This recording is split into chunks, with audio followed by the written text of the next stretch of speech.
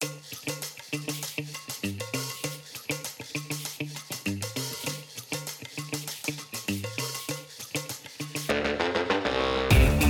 is driven by competitive advantage, and what better advantage than to have a diverse workforce. There are lots of incredibly intelligent, valuable women who can really add to this debate and discussion. A proper understanding of diversity is absolutely critical. How do we get different perspectives that enrich both what we do and who we are? Hello and welcome to the latest episode of the REWIRE podcast, a podcast that seeks to rewire the real estate industry one story at a time. In this podcast we talk about all things diversity and inclusion, from gender, ethnicity, background and sexuality to the diversity of roles that there are in the industry, the diverse skill sets required and the need for diverse and inclusive thinking. I'm your host, Sam McClary, and joining me in the studio today is not one, not two, but 5 senior women from the industry. They're here to talk about how one business, at least, is working hard to walk the talk when it comes to D&I. That company is community shopping centre investor Ellandi, which now has a gender-balanced senior management team and slightly better than parity across the entire business. So that's 12 out of its 21 employees are female. So well done, Ellandi. But let's get on and meet those amazing women, find out a little bit more about them and what attracted them to Ellandi and what parity means for the real estate community as a whole. I'm going to start to my right, not that it matters to anyone listening because you can't see a podcast, you can only hear it. Julie, introduce yourselves and tell us how you got to join the Ellandi team. Okay, well, I'm Julie Pears, Director of Development at Ellandi. I'm actually also heading up Future Places workstream, an element that is really important to me as we look at our town centres and we look to see how they become relevant beyond the next few years and into the next decade. What attracted me to Ellandi was that element of the parity, I suppose, and that's a really interesting word that you use there, Sam, because when I started out a number of years ago, I had to think about what influenced me. And my grandfather was clerk of works, my father was a site foreman, and they built their own houses. It happened in our family that we built our own houses, and my property career was influenced really early on because of my love for the built environment. And even when I went into work experience at the local surveying practice, it was all males again, but it didn't bother me at that time. And it wasn't until I went into to do the degree and I walked into a room and realised there were less than 20% female, I thought, oh, hang on a minute, this is a career where maybe I am going to be in the minority. I think the great takeaway is that we are no longer in that position, and we have numerous females coming through. I think that's promoted by the RICS and by Revo, and not least Ellandi, who are really promoting women and diversity as a whole. And for Ellandi, they've created some new roles, haven't they? I'm looking at you, Ali. You've taken up one of those roles within Ellandi, and can you tell us a little bit about that role and what attracted you to the company? Yes, indeed. I'm Alysoun Stewart. I've recently taken up the role as Chief Operating Officer at Ellandi, which, as you say, Sam, is a completely new role there. I'm not a property professional by background at all. I come from an accountancy training, so I have been born and brought up, if you like, in professional services environment.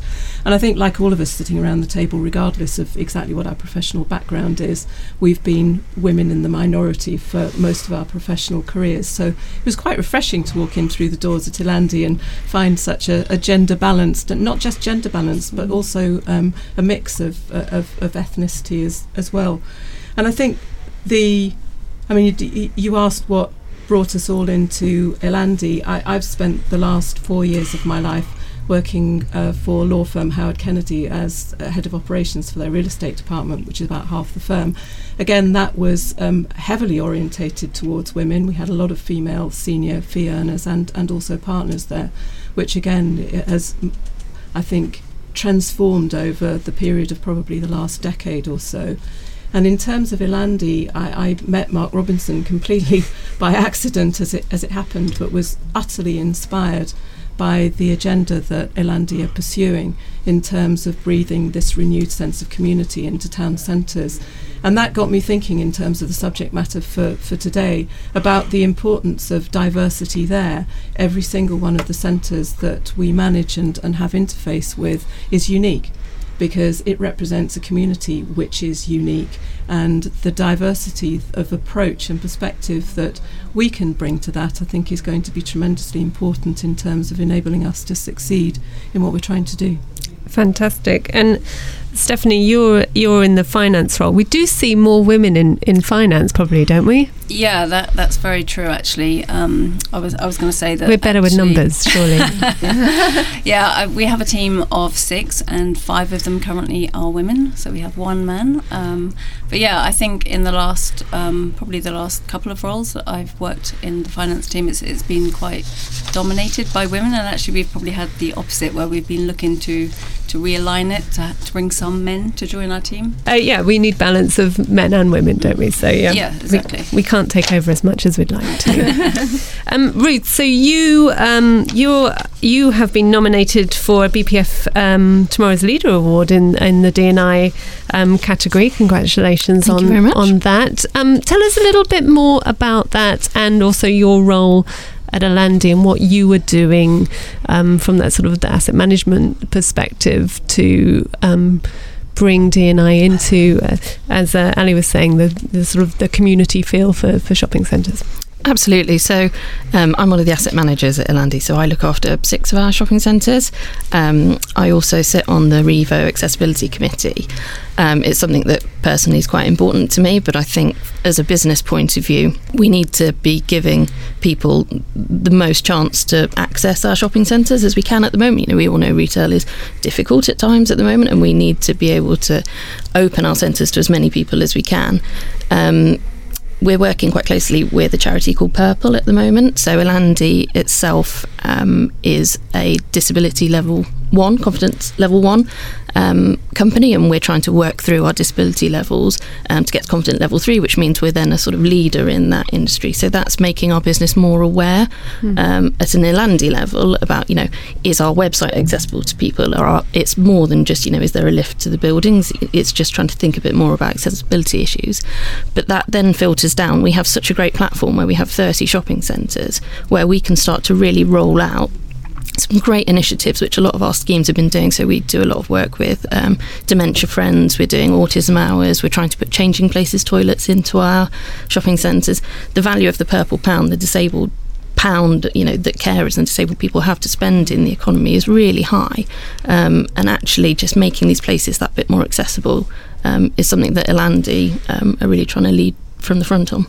Excellent. Definitely want to come back to talk about that after we've introduced ourselves to Isabelle. Hey, Isabelle. Hi, I'm Isabelle Hease. I head up the research and analytics team at Ellandi. Ellandi actually being my first real estate role, prior to which I spent a number of years, 5 or 6 years, in investment banking. So, mirroring a few of the comments from the rest of the women here. But obviously Ellandi really attracted me after having spent a long period of time in a relatively testosterone-fueled, male-dominated environment where actually, there was quite an obvious disparity between kind of men and women, especially in a kind of very corporate environment, and the roles that both men and women had in the business when I was in investment banking. So even outside of Ellandi, I'm sure real estate felt like a breath of fresh air coming from that industry.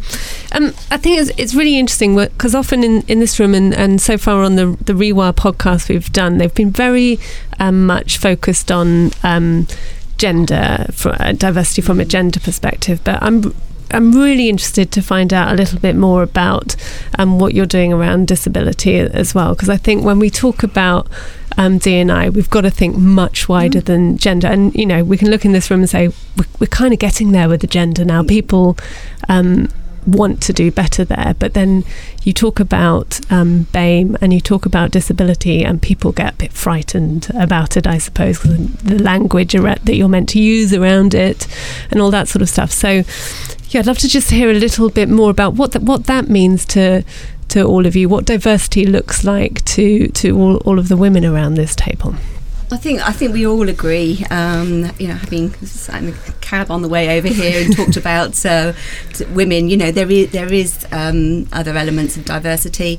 We started to talk about class. We started to talk about age, certainly race, and all of these elements. If you start to bring them into the workforce, can only seek to help a business. A business is driven by competitive advantage, and what better advantage than to have a diverse workforce? I think also from our point of view, if you think about what it is we're actually trying to do at Ellandi, we need to be, we are very externally focused, and that's what the whole agenda is underwritten by. And if we are really going to deliver on the mission that we've set for ourselves, bringing into that a proper understanding of diversity is absolutely critical. We're dealing with demographics, particularly in the community shopping centres that we address, that are hugely diverse, and where age plays a big part in terms of what we are offering and what we need to understand about a local community and a local demographic in order to be able to rebuild something which is fit for purpose and genuinely services the needs of local people. And if we don't bring into our thinking every single aspect of that diversity, whether it be class, whether it be age, whether it be race, whether it be sex, whether it be whatever it is, we will be missing the opportunity to deliver on what we're seeking to achieve. But it's also tremendously enriching in the workplace to have that kind of debate and that kind of difference of perspective. And it's all about balance, whether that be gender balance or race balance or whatever it is. It's achieving balanced perspectives that inform decision making and inform business models and business agendas. And what are some of the routes to finding that stuff out, I suppose? Do you use a lot of research and data? Is it going out and talking to the people who are using the community shopping centres, or maybe perhaps not using them? I guess you get as much information from that as well. Yeah, so we conduct our own shopper surveys at Ellandi, as well as trying to undertake relatively regular surveys and analysis of who the demographic is in each of our schemes locations, how they're using the shopping centres, actually what they would need outside of just pure retailing in terms of services, amenities, just to kind of really tailor the space to what locals need and what locals are using in terms of their town centres, to really kind of make the most of the space within our schemes that's not necessarily just purely focused on retail. And I guess that's one of the things that I'm really encouraged to see is being talked about a lot more in real estate, in the built environment, that we're talking about the users of the properties, not just the properties and those people who buy and sell them or build them. It's about the end user, it might not even be the occupier, it's the shopper or the worker in there. And do you think that focus on the customer is going to help us with our sort of D&I evolution as well? Absolutely. So we use the intercept surveys, the shopper surveys that we undertake on our portfolio, and that feeds into our leasing strategy, our marketing strategy. We take that data and we sit around the table with our letting agents, centre managers, property managers, with me as an asset manager, and we really try and take the feedback from that. So one of the schemes I look after, we got a lot of feedback about there being, in the area of the country where this scheme is, there's no accessible toilet facility, changing facility for older children or adults, and it actually means that people in that position can't access the town centre, and it's a real barrier to access. So as part of that we got a lot of feedback on Facebook particularly about this, so we're now trying to work out where we can put a changing places bathroom facility in. So there's real direct links between the data that we get from research and how we then try and incorporate that into our asset management strategies. And I'd be really interested to hear as well, maybe Ali, that's something you can add a bit of insight to. Given that this is clearly stuff that everyone here around the table is passionate about, but the company is passionate about, and we work in an industry where talent and talent retention and attracting talent is of supreme importance, is being able to walk the talk as well as talk the talk helpful for Ellandi from a growth perspective for the business? Goodness, that's a massive question. I mean, the easy and straightforward answer is yes, absolutely. I don't know a single business that is not struggling in terms of what's popularly known as the war for talent.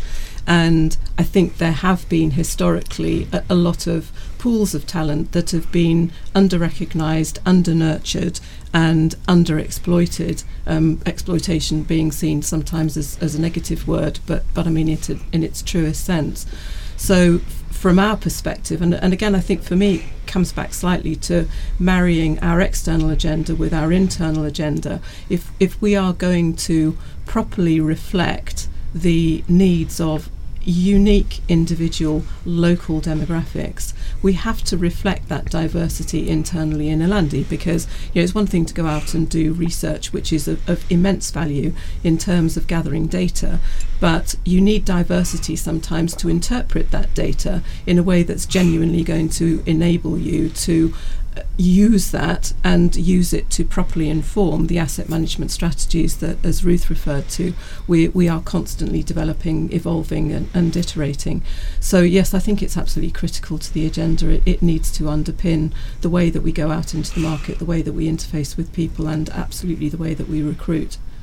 And you mentioned earlier in our discussion Mark and his role in this. How important is it to have that sort of top-down belief in D&I and the value of it? And also, I think we do see in some businesses, you might get it at the top and you might get a little bit further down, but sometimes it stops in sort of middle management. How important and how difficult, I suppose, is it to be able to have that properly, I was going to say trickle, but that's not the right word, sort of absolutely be embedded all throughout the business? It needs to be a cascade, it's not a trickle. Oh, I like that. It won't be enough.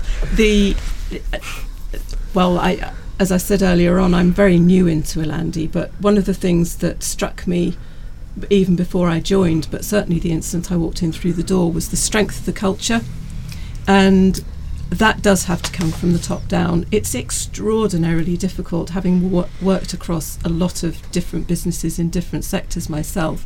I know how difficult it is to do that. It really is a huge challenge, and it's one of the things that I think Ellandi should be enormously proud of.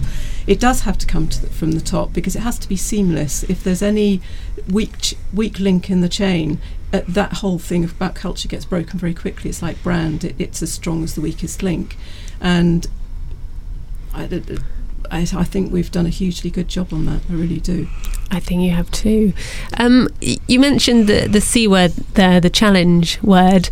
I have to be careful. It'd be really interesting and I think really helpful to our listeners to hear from each of you about I guess a challenge that you have had within our little world, and how you've learnt to overcome that, because I think we can learn great things from difficult times. And I think particularly now the focus that we have on gender has come from having to go through some horrendous things. The whole sort of Me Too movement had to happen to make a positive change.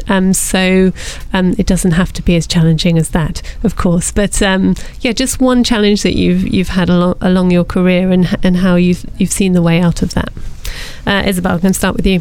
One of my kind of challenges throughout my working career has been definitely around the fact that where I've worked has been very tends to have been relatively male dominated, even if it's not necessarily in the company itself. The industry has been kind of relatively male focused, and definitely, you know, one of the challenges for me, and it's not necessarily been debilitating, but something I've had to consciously work towards, or work against, as it were, I suppose, is the difference between coming from investment banking to real estate is that real estate has been a relatively kind of network driven type of industry, where there are you know, a very kind of keen focus on relationships, you know, building connections, and sometimes, you know, coming into an industry as a, you know, young woman, being able to kind of establish those friendships, those connections,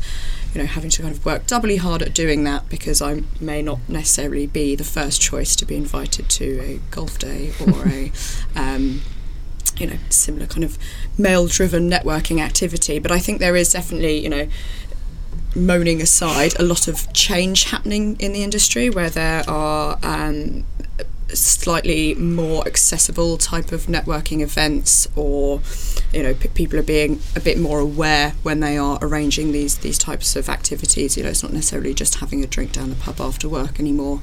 They're slightly more kind of structured events, programs, to kind of facilitate that kind of thing, and essentially include people not necessarily from, you know, a diverse gender background, but diverse ages. You know, people who have disabilities are able to come to events that are not necessarily, you know, they're not unable to take part in some sporting activities or anything. Absolutely, and we need less golf in life, I think, always. Ruth?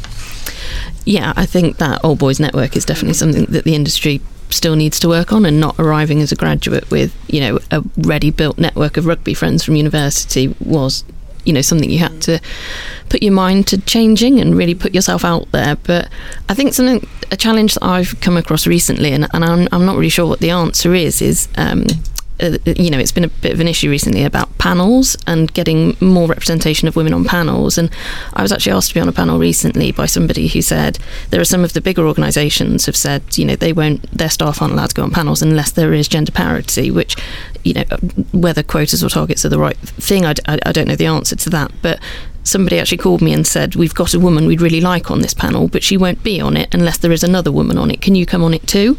And it didn't feel like I was being asked to be on this panel because they necessarily thought I had something valuable to add. It just happened that I was a woman in this sector, so they could get the lady that they would like on it.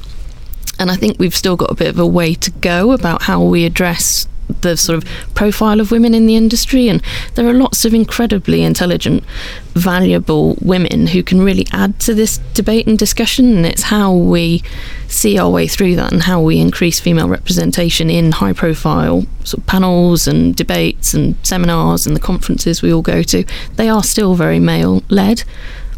I think you're absolutely right, and it's a huge debate, and it's a really difficult thing to tackle, because there's the, you know, you could have said, I don't know if you did say yes. Did you say yes? I did say yes, because I Excellent, thought, well, yeah, I do have something valuable to add here. And let's see how fabulous you are. Yeah. So yeah, and then you'd be asked anyway. But there's you know, there's this I guess an issue around, we still have, Ellandi aside, senior positions are mainly held by men until we get to that point where people realise actually you don't always need the most senior person on a panel, that there might be someone else who is in the business that has a much better point of view or is more eloquent than Mark. Who knows?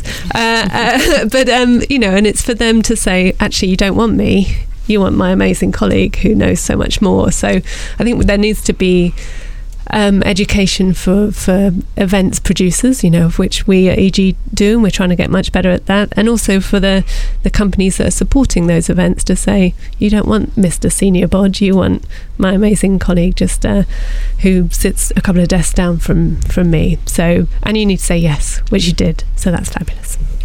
Stephanie? So I think my example is kind of showing how far we've come. When I was this is probably about 20 odd years ago, when I was a trainee, one of my first kind of management accountant and the key contact on a job for a building contracting firm, started off on the wrong foot when they said, "Oh, we don't want a lady to be that person who does our management accounts and kind of gives us insightful commentary, because she probably won't understand what our business is all about." Wow. Yeah, exactly. So fair play to my boss. He said, "No, this is the best person I have for the job," and off I went. And so I think I had to work twice as hard, but did remove those barriers, and they were very thankful at the end of it. And I worked with them for 3 years before I left. They were quite sad to see me go. So I think, you know, it's a kind of story about how far we've come, because I haven't had that recently. A brain is a brain, I suppose, at the end of the day, isn't it? It doesn't matter what case it comes in. Well done you for persevering as well and showing them who's I like boss. a challenge. Ali. I'm not sure I'd be able to point to one individual example. It feels like a lifetime of knocking down walls, to be honest. The thing that I've learned to be more comfortable about from my own point of view, I think, is being myself and being true to myself. There are so many pushes and pulls in the workplace that drive you away from that. But it may be around working practices, it may be around the type of networking that's expected of you. I mean, I've sat as one woman on a coach full of 42 men going to rugby games and felt perfectly happy, comfortable, and actually really enjoyed my day out. I suspect the men started off being far more uncomfortable about that particular situation than I was. But I think women have immense contributions to make, which is a statement of the blindingly obvious, but often don't feel that they have for whatever reason. And it is just a lot of it is about confidence, but it is just about I think just being true to yourself, authentic. Yes, authentic, and just not losing sight of the blindingly obvious, which is that you have as much of a contribution to make as the next person, and you're in a job and you're doing a job because you're actually extremely good at it. We had a few years back now, we did an interview with the fabulous Pippa Malmgren. I don't know if you've come across her, who she cannot be missed. She is wonderful, and she was the economic advisor to George W. And she's I believe she's Texan, or she's big hair and bright lipstick and all that sort of stuff. And she said that for a long time in the White House she hid all that because she thought, well, maybe I shouldn't be here. And then something clicked in her. She thought, no, I can be who the hell I like. I'm smart. I know what I'm doing, and it doesn't matter if I have big hair and red lipstick. I wasn't hired for that, but that's who I am. I was hired for my brain. No, I think that's absolutely right, and that's a fabulous example of where a working environment was actually telling you to be something completely other than what she was, and to rise above that is probably the biggest favour that we can all do each other, and that's regardless of whether we're talking about being male or female or race or anything else, but just remaining true to what you are, because actually that's the only way that you can deliver the best that you are. Fantastic. And Julie, I guess your challenge is that I've come to you last. I apologise for that. No, it's quite all right. Although I am going to twist the question slightly. You talked about challenge there, and certainly in the last 18 months, at Ellandi and in my previous role, I really challenged myself about unconscious bias, because it's not just the female thing. Females can just be as guilty as unconscious bias as men, and that's not just referring to gender stereotypes. I think society has changed and we are beginning to get better at it, but we are hardwired to expect certain gender stereotypes in terms of age, class, and I think it's down to me as well to overcome that unconscious bias. Absolutely. So I've challenged myself. That's great, and I think we all need to do that, don't we? The unconscious bias training, I think every company needs to do that, every individual needs to go through it, because we can't help ourselves in that we want to find people who are like us because they'll agree with us, and who doesn't like being agreed with? So I think that's a great challenge, Julie. I guess just to wrap us up, and although I could stay in here chatting all day, what I think is really important is for us to be able to share advice with the greater community, because D&I is for the greater good of not just the real estate community, but as we talked about earlier, it's for the built environment. It's for everyone out there. We touch so many lives through this great industry of ours. So I'd love to get some of your top tips, I guess, for anyone out there who wants to do an Ellandi and encourage more diversity within their business, and to really relate that to the people that they're trying to serve at the end of the day, which is the general Joe or Josephine or whoever out on the street. Well, I think as we've all said kind of before, we just need to celebrate everybody's differences and maximise those. I think you need to be comfortable asking questions and just put yourselves out there a little bit. So with this work we're doing with Purple and with some of the disability awareness, it's that first conversation with a disabled person. This is what we're trying to work with our centre management staff with, because there's a lot of sort of fear that you're going to offend somebody or you're going to say the wrong thing, and so you just don't engage. And actually what Purple have done is it's that first sentence, that first communication is really important. It's just, can I help you? There's no reference to a disability at all, and it's just making people more comfortable in talking to each other and giving people the confidence that actually you don't need to treat people differently. It's just making sure that everyone is okay and can access our products as easily as possible. And I think that's something quite valuable, is just being comfortable with yourself and having the confidence to ask questions. Communicating and being nice, that's a good way to look at the world, isn't it? Julie? I'm really going to come back to that point that I made in the last question, is that I really think that we need to challenge ourselves, everybody, on wiping out unconscious bias. It's not an easy one, but I think if you've got that in the back of your mind when you're looking at customers, when you're looking at clients even, but also when you are looking at recruiting, fundamentally wipe out just the unconscious bias has to go, and challenge yourself on that. Fantastic. And Isabelle? I think for me it's definitely in terms of having a work environment that really supports having a diverse workforce. So really important for employers and senior management staff to have an open mind, kind of a flexible approach to enable their staff who might have varying needs actually outside of and inside of the workplace, to really be able to kind of support their growth in a business and to actually retain those staff, to enable you to kind of keep and maintain kind of happy and active, diverse workforce. Fantastic, thank you. And Ali?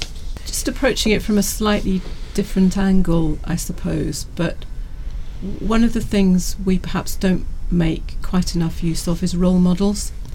And that could be either in the context of people who we as individuals might see as role models and use to mentor and support us, and that's incredibly helpful, both in terms of coming back to Julie's point about challenging ourselves, but also about challenging our unconscious biases. Having that person to whom you can turn who is going to give you a different perspective on things, and yes, that's partly, that could be about diversity, or it could be just having a different perspective from somebody, is extraordinarily helpful, not just in terms of our own agendas, but also in terms of pursuing the work agenda on a day-to-day basis as well. So yeah, I think again, I suppose we're talking about the same thing but in a slightly different context, which is how do we get different perspectives that enrich both what we do and who we are. Excellent. So support, role models, community, challenge ourselves, think about more than just outside our sort of comfort zone, I suppose, and let's just be nice to each other. It sounds really trite, doesn't it? Be nice, but I think that's where we get inclusion, certainly from being friendly towards each other. And again, if we can understand the the needs and wants and concerns of everyone else around us, then it makes us more diverse as well, because we will take in those opinions. Thank you so much for joining me today. It's been a fantastic chat, and I think that everyone at Ellandi should be very proud of what they've done, and it's a first step, and I hope that it's more steps come along the way, and keep us up to date with what's going on with Purple. I think that's a fantastic initiative, and you've set the bar quite high now, so I look forward to it going up and up and up and up, and everyone following in your footsteps. So thank you for walking the talk and talking with me today.